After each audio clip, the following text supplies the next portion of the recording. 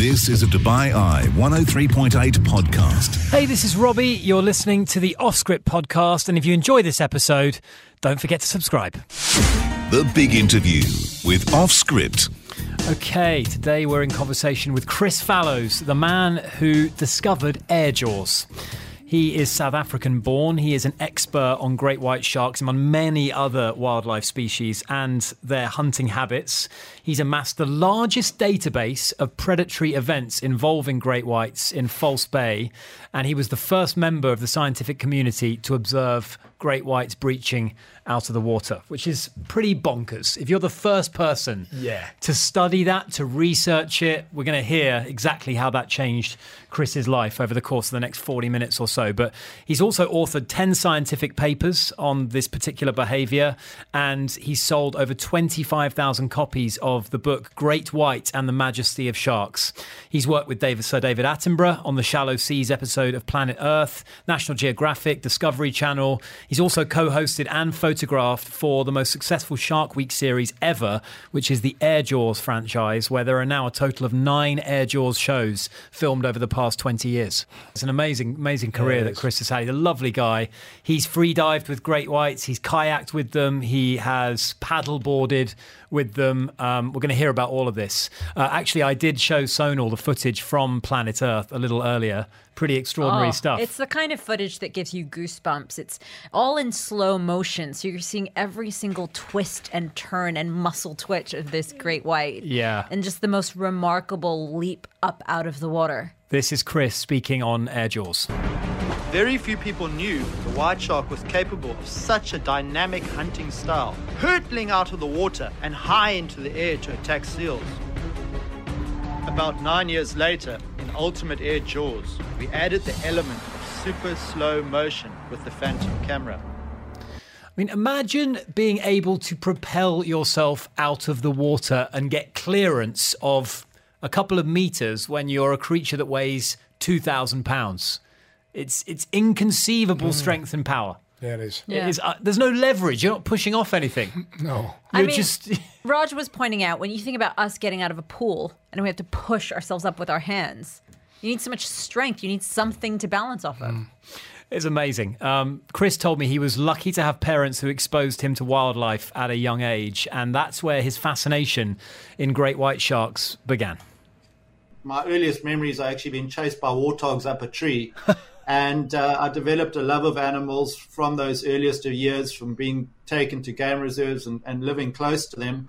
And then when we moved to the Cape in Cape Town area in mid-80s, that interest naturally turned towards the sea. And, you know, as a young boy, I was fascinated by great white sharks. There was a legendary great white shark in False Bay called the Submarine, and it was, you know, relatively not long after the Jaws era, so there were still people hunting them, and the press is always full of these 6-meter monstrous animals, and it's kind of like a living dinosaur on my shores. So there was a fascination with them, and whilst I was still at school, I was 16 or 17 years old, I started a project with the local fishermen who at the time were killing large numbers of sharks. And instead of killing them, I convinced them to allow me to tag them. Sadly, they were killing them because the beachgoers were saying, well, if you release these sharks from your nets, they'll go out and eat people, which clearly they didn't. And anyhow, to cut a long story short, we tagged over 5,000 sharks and rays together and released these animals. And on a February day in 1991, we caught a small great white shark, and I tagged the animal, and I took the information to a group called the Great White Shark Research Institute. They were the only people working with great whites in South Africa at the time. And they offered me a volunteer position, and we worked at a beautiful location called Dyer Island near Gansbaai, as well as another place called Struisbaai. And I had an incredible introduction to these animals whilst working in those areas. So not long after Chris began working with the great white sharks, or researching them, he wasn't a colleague of theirs, around 1993, he made a remarkable discovery that would eventually spark global media interest and a famous documentary series on Shark Week. We were working with a production with the BBC for Wildlife on One special narrated by David Attenborough. And in that particular show, The other area that they were filming apart from where we were was an area called the Farallon Islands of San Francisco. And there was a chap there by the name of Scott Anderson who threw a surfboard off the rocks. And whilst he was winding it in, a big great white shark came flying out and did a half breach out the water with the surfboard. And that sowed in my mind the idea to put a seal-shaped decoy in the water and see what sort of response we could get from that. And as a young penniless boy, because I was a volunteer at that stage, I was still picking up shells on the beach and collecting fossilized teeth to buy my share of a very small 11-foot long rubber boat. And I managed to convince 3 gullible friends to join me on a trip out to Seal Island in False Bay, which was about 2 hours drive from Dyer Island. The sharks were a lot bigger than the boat, Robbie. It's the only time I can ever say that. Oh, God. And we headed out to Seal Island, and I had a little yellow life jacket with us at the time, roughly the size of a small seal. And we put it out behind our boat. And not 30 seconds after we deployed it, we just started moving forward. A young great white shark came exploding out the water. And it was incredible. I mean, here was a flying great white shark. You know, sharks are sensational animals and they attract the headlines wherever they are in the world. But flying great white sharks, you know, that took it to a whole new level of cool. And so we pulled the decoy in. The shark had spat it out. I tied it on again. And 2 of the 3 guys who were on board with me were terrified out of their minds. Other friend of mine, he said, okay, well, let's give it another go. So it was a 2-all decision. I was steering the boat. So bugger them. We put the decoy in again, and about 20 minutes later, another shark, a proper great white of around about 3.5 meters in length, so 12 foot or so, came flying out the water, and then it started circling our boat. But obviously the first breach could have been, you know, a random act and a fluke, but the second one, clearly the penny had dropped that we had stumbled onto something truly amazing. How would you have felt, Chris, in that little rubber dinghy? I would have been, well, can I say it? I would have been bleeping myself. No doubt about it. Given the fact I don't swim as well, for goodness sake. Yeah, that would have been the least of your worries. Not swimming would have been the least of your worries. It is, yeah, and I'll say it again, just for those of you, when it's safe to do so, do pop on to our Instagram and check out the picture. It is an astonishing picture. It really is. It really is. So once Chris had made this, I mean, it's crazy to think that, you know, he was kind of the first one to document this behaviour and actually really make something of it and log it for the scientific community to ponder. It's fair to say it caused something of a media circus. This was the first time this behaviour had ever been documented. So people had seen lunging great whites, but flying great white sharks, it had never been seen before. So essentially, in the animal's 50 million year tenure on our planet, nobody had ever seen this incredible behavior. And this was, you know, at this tiny little island, not more than 20 minutes away from the heart of Cape Town, which is a city with a population of 4 million people. And we were faced with a bit of a predicament in that if we went and told everybody what we had seen, there would have been, you know, it would have been essentially a tourism gold rush. There would have been boats out there, and it would have taken away from any opportunity we had to work with these animals in a respectful way. So we kept it very quiet, and we would go out there and we would fund it by taking friends and tourists that we knew. We could say, please don't tell everybody, just keep it quiet for a little longer until we figure out how it works. And anyhow, we did this for about a year or a year and a half, and one of the chaps who came out took a video of it. And somehow it leaked out and it got back to National Geographic in the States. And the next thing, we had them on the line, and we had Peter Benchley, the author of Jaws, and David Doubilet was the most famous wildlife photographer at the time, as well as Rodney Fox, the most famous shark attack victim, all coming out to see this in one film crew. So we did that show in 1999, and, you know, from that moment on, it went crazy. From being 2 young guys who really had stumbled onto something amazing, we suddenly were having the phone ringing off the hook from the likes of National Geographic, Discovery, BBC, everybody wanting a part of it. He continued researching with the sharks off South Africa's Cape Coast and building his reputation as a photographer. Then came a day in 2001, he would enjoy one of those rare days when a once-in-a-career moment would occur that would change his life. We were working with a small film crew at the time in 2001, and it hadn't been a particularly fruitful few days. And We were towing it, I must have been about the 4th or 5th day with absolutely nothing happening. And you cannot take your eye off that decoy for a second because a breach only lasts 0.7 of a second to a full second. And it was a beautiful morning, and we'd been towing for about an hour and a half.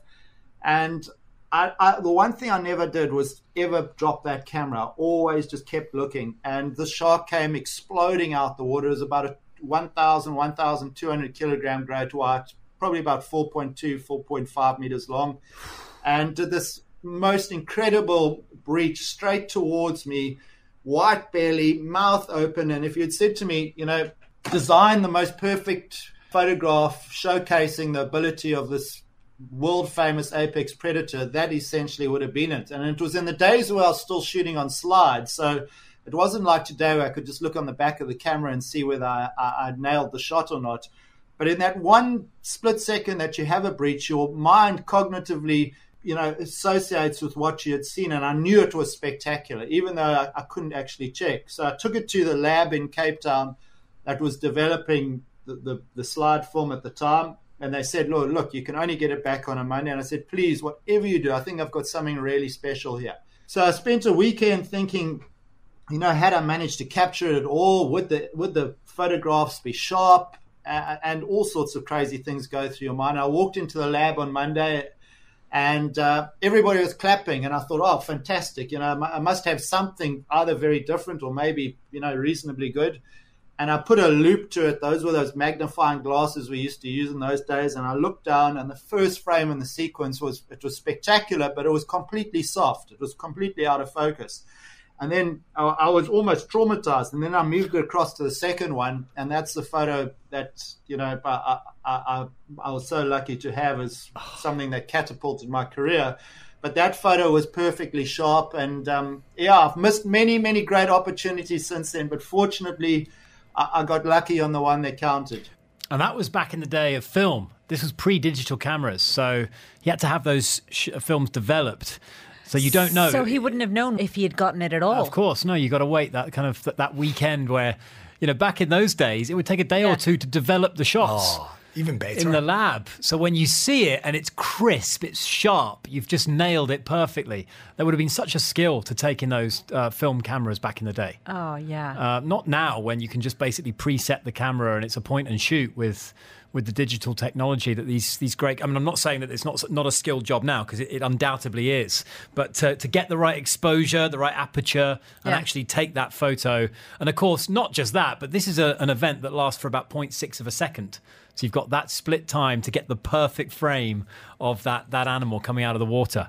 You can actually check out our Instagram. It's on there. It's on Dubai 1038 FM on Instagram. Or you can actually check out Chris's website, chrisfallows.com, to see many more photos just like that one as well. He says it's undoubtedly the most spectacular image he's ever taken, although he says he prefers an approach these days that he sort of likens to fine art in the natural world, where the ecosystem and the surrounding geography is kind of incorporated into the shots. So it's not like a main central character of the photograph, but a composition that's... Exactly that. Right. I asked Chris what impact that photo had on his career and his life. Great white sharks always garner attention, no matter where they occur in the world. And, make no doubt about it, they help sell newspapers. And when people saw this photograph, everybody wanted it on the front cover of their newspaper. So it was on covers from Australia to New York to Los Angeles and pretty much all around the world. And, there was a huge interest in learning more about the photograph and learning more about these flying great white sharks. So not only were people contacting me to learn more about, the photograph, but then people were wanting to come out and see it for themselves. And we had an ecotourism business by that stage called Apex Shark Expeditions. And people really wanted to come and experience seeing these incredible predators. And so that business began to flourish. And it also gave me a platform to really speak to the world about, the pressures that these animals face and tell them a little bit more about what really goes on in the mind of a great white shark. We always thought that they were mindless killing machines, but by that stage, I was free diving with them. I was kayaking with them. I was doing all sorts of things that, previously people would thought were crazy. But by my exposure to these animals, I knew they weren't out there trying to actively hunt me every time I got in the water. And under the right conditions, I knew I could interact with them. I also knew that, just like a group of people in the room, they had very strong personalities. So you had some that were really engaging, others that were shy, some that were a little bit goofy and strange. It was really a chance for me also to tell the world the softer side of the great white shark, because the hunting is what you see there, and what always gets represented in the press and through documentaries really represents probably 5% of what that animal's life's all about.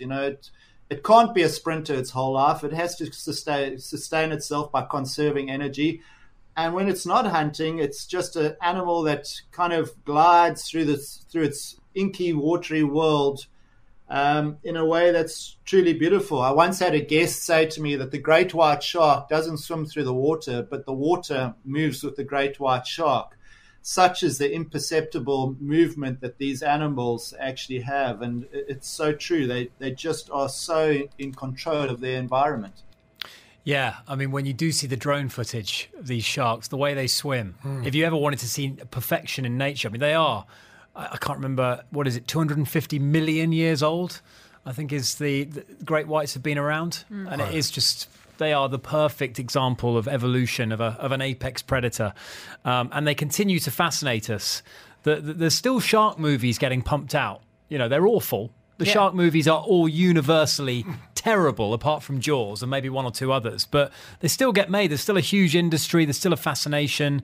And there's a lot of new... We've actually talked to a guy who takes the drones out and films them from above, interacting with humans or being in the vicinity of humans and largely ignoring them. But then when an attack happens, it's so visceral. Yeah. And it's just so shocking, really, to us that it kind of transfixes us, and it prompts a whole bunch of reactions from humanity. So Chris is keen to stress that these sharks are not killing machines. It's probably the last creature on the planet that can catch, kill, bite us in half and consume us in essentially a minute.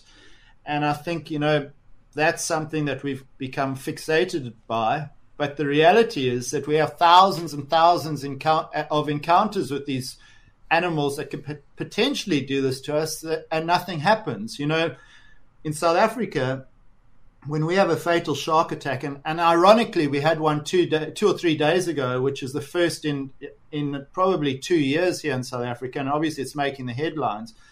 But we have 24,000 murders a year in South Africa. And sharks on average kill one or less people, but we have the death sentence for the sharks here. So we have an organization called the Natal Sharks Board that kills between 11 and 60 great white sharks in its beach protection nets here every year, and their drum lines set for them. And if you think about it, it's just completely crazy. 24,000 murders by humans, yet we invest massive sums of money to create a culling machine for an animal that's, making a very rare mistake in its own environment in which we generally choose to go and recreate. So, yeah, it's a very warped perspective of things, certainly in South Africa. And like you say, and I've seen some of those incredible drone videos of the sharks literally swimming under surface and changing course as they go around bathers. And I was lucky with the documentaries that I hosted with Discovery Channel to be given opportunities to do those things. And I used to stand up paddleboard with the great whites. I used to kayak with them. I went in all sorts of different craft, from submarines to sleds being towed behind the boats, and to walking along the bottom of the ocean with them. And never once did a great white shark act aggressively towards me. And in most cases, we either had fish in the water or chum or whatever to attract them, because we were filming and working with them. And even in those heightened, overstimulated situations, the great whites never once acted aggressively towards me. So, I really, really struggle with this whole concept that they're mindless killing machines. There's It's quite a sad end to this story in many ways, because from global fame and notoriety around 20 years ago, the plight of South Africa's great white shark population has become one of the sort of great tragedies, really, in this sort of age that we're going through, where some of the sort of iconic, hugely popular species of animals are suffering great declines in numbers. And we had the shark man himself, the man that dives with them, Mike Rutson, on the show last year, talking about how the numbers of sharks had dwindled to a tiny handful in the area. And I asked Chris whether he'd observed the same decline and whether the South African kind of tourism industry around great white sharks was still functioning. And he said, really, well, he explained that for 75% of a shark's life, it doesn't feed on the seals that appear in these documentaries, but on other shark species, two in particular. And the South African Board of Fisheries has actually started overfishing these species, the soup fin shark and the smoothhound shark, ironically sending it to Australia to sell fish and chips. And he said, you take away the prey, ultimately you lose the predator. Now, by 2013, Chris says there was a major decline in the number of sightings at places like Seal Island, Dyer Island. The Natal Sharks Board, he said, was still killing between 11 and 60 great whites a year. And then South Africa's great whites went from being the hunters to the hunted. Take a listen. Bear in mind, the population had already started to collapse. So the orcas that arrived, these two notorious orcas that arrived in around about 2017, arrived long after the major decline had started happening, but they also started targeting great whites. So just adding to the incredible amount of pressure that was on this apex predator along our shores. So all of these things combined have had a devastating effect on the population, and the upper limit of the population, another study said there were about 1,000 animals, but even, let's say, at best case, there were 1,000 animals. When you have 11 to 60, and we'll take, let's say 40 odd were killed by the Sharks Board, another 20 were killed as bycatch, another 20 poached, and probably, orcas probably killed another 20 or so. You're suddenly looking at three-digit number, 100, 120, 140 animals out of a population of 1,000. That population can never sustain itself. There were always very few adults. Despite what you see in the press, that every shark attack is a 5 or 6 meter shark, the reality is those 5 and 6 meter sharks were probably less than 1% of the population that we used to see. They were super rare animals, and False Bay was very famous for the really big sharks. So we saw a disproportionately higher number of these massive animals. So yes, Michael was 100% right. The population took a huge decline and knock. And, he was one of the few that was putting up his hand and saying, this population's in huge trouble. And sadly, the scientists that work for our government, didn't want to pay attention to that. And now in South Africa, the primary cause that they blame are the orcas, because you don't have to take responsibility for the orcas. It's a natural phenomenon. And you no longer, need to take ownership of the fact that it was actually incredibly poor management of our marine resources, done on a completely unsustainable level, and then coupled with an archaic system like shark nets that are wiping out an animal that actually poses very little threats. That's a sadly familiar tale, isn't it? I mean, when we speak to these wildlife experts, pretty much consistent with pretty much any other story that goes on, whether it's in some of the sort of the national parks, whether it's in the African savannah with lions and what have you. It's a familiar tale. But Chris says he still operates his ecotourism business, Apex Sharks. He says great whites are a very rare sighting these days. They are seeing other shark species like bronze whalers and other sharks that have sort of filled the void. But I did ask Chris if the situation could ever be recovered. In terms of whether they'll come back, my gut feeling is, and this is based on the fact that our government is not putting any effort into taking away things like the Natal Sharks Board, to stopping the demersal shark longlining, to cracking down on poaching. All the pressures are still there. So I don't see it changing until we address those issues. And, in a country like South Africa that's so desperate to create jobs, here was the golden goose. The great white shark tourism industry had created more than 1,000 jobs, was turning over more than R1 billion, so about $80 million a year.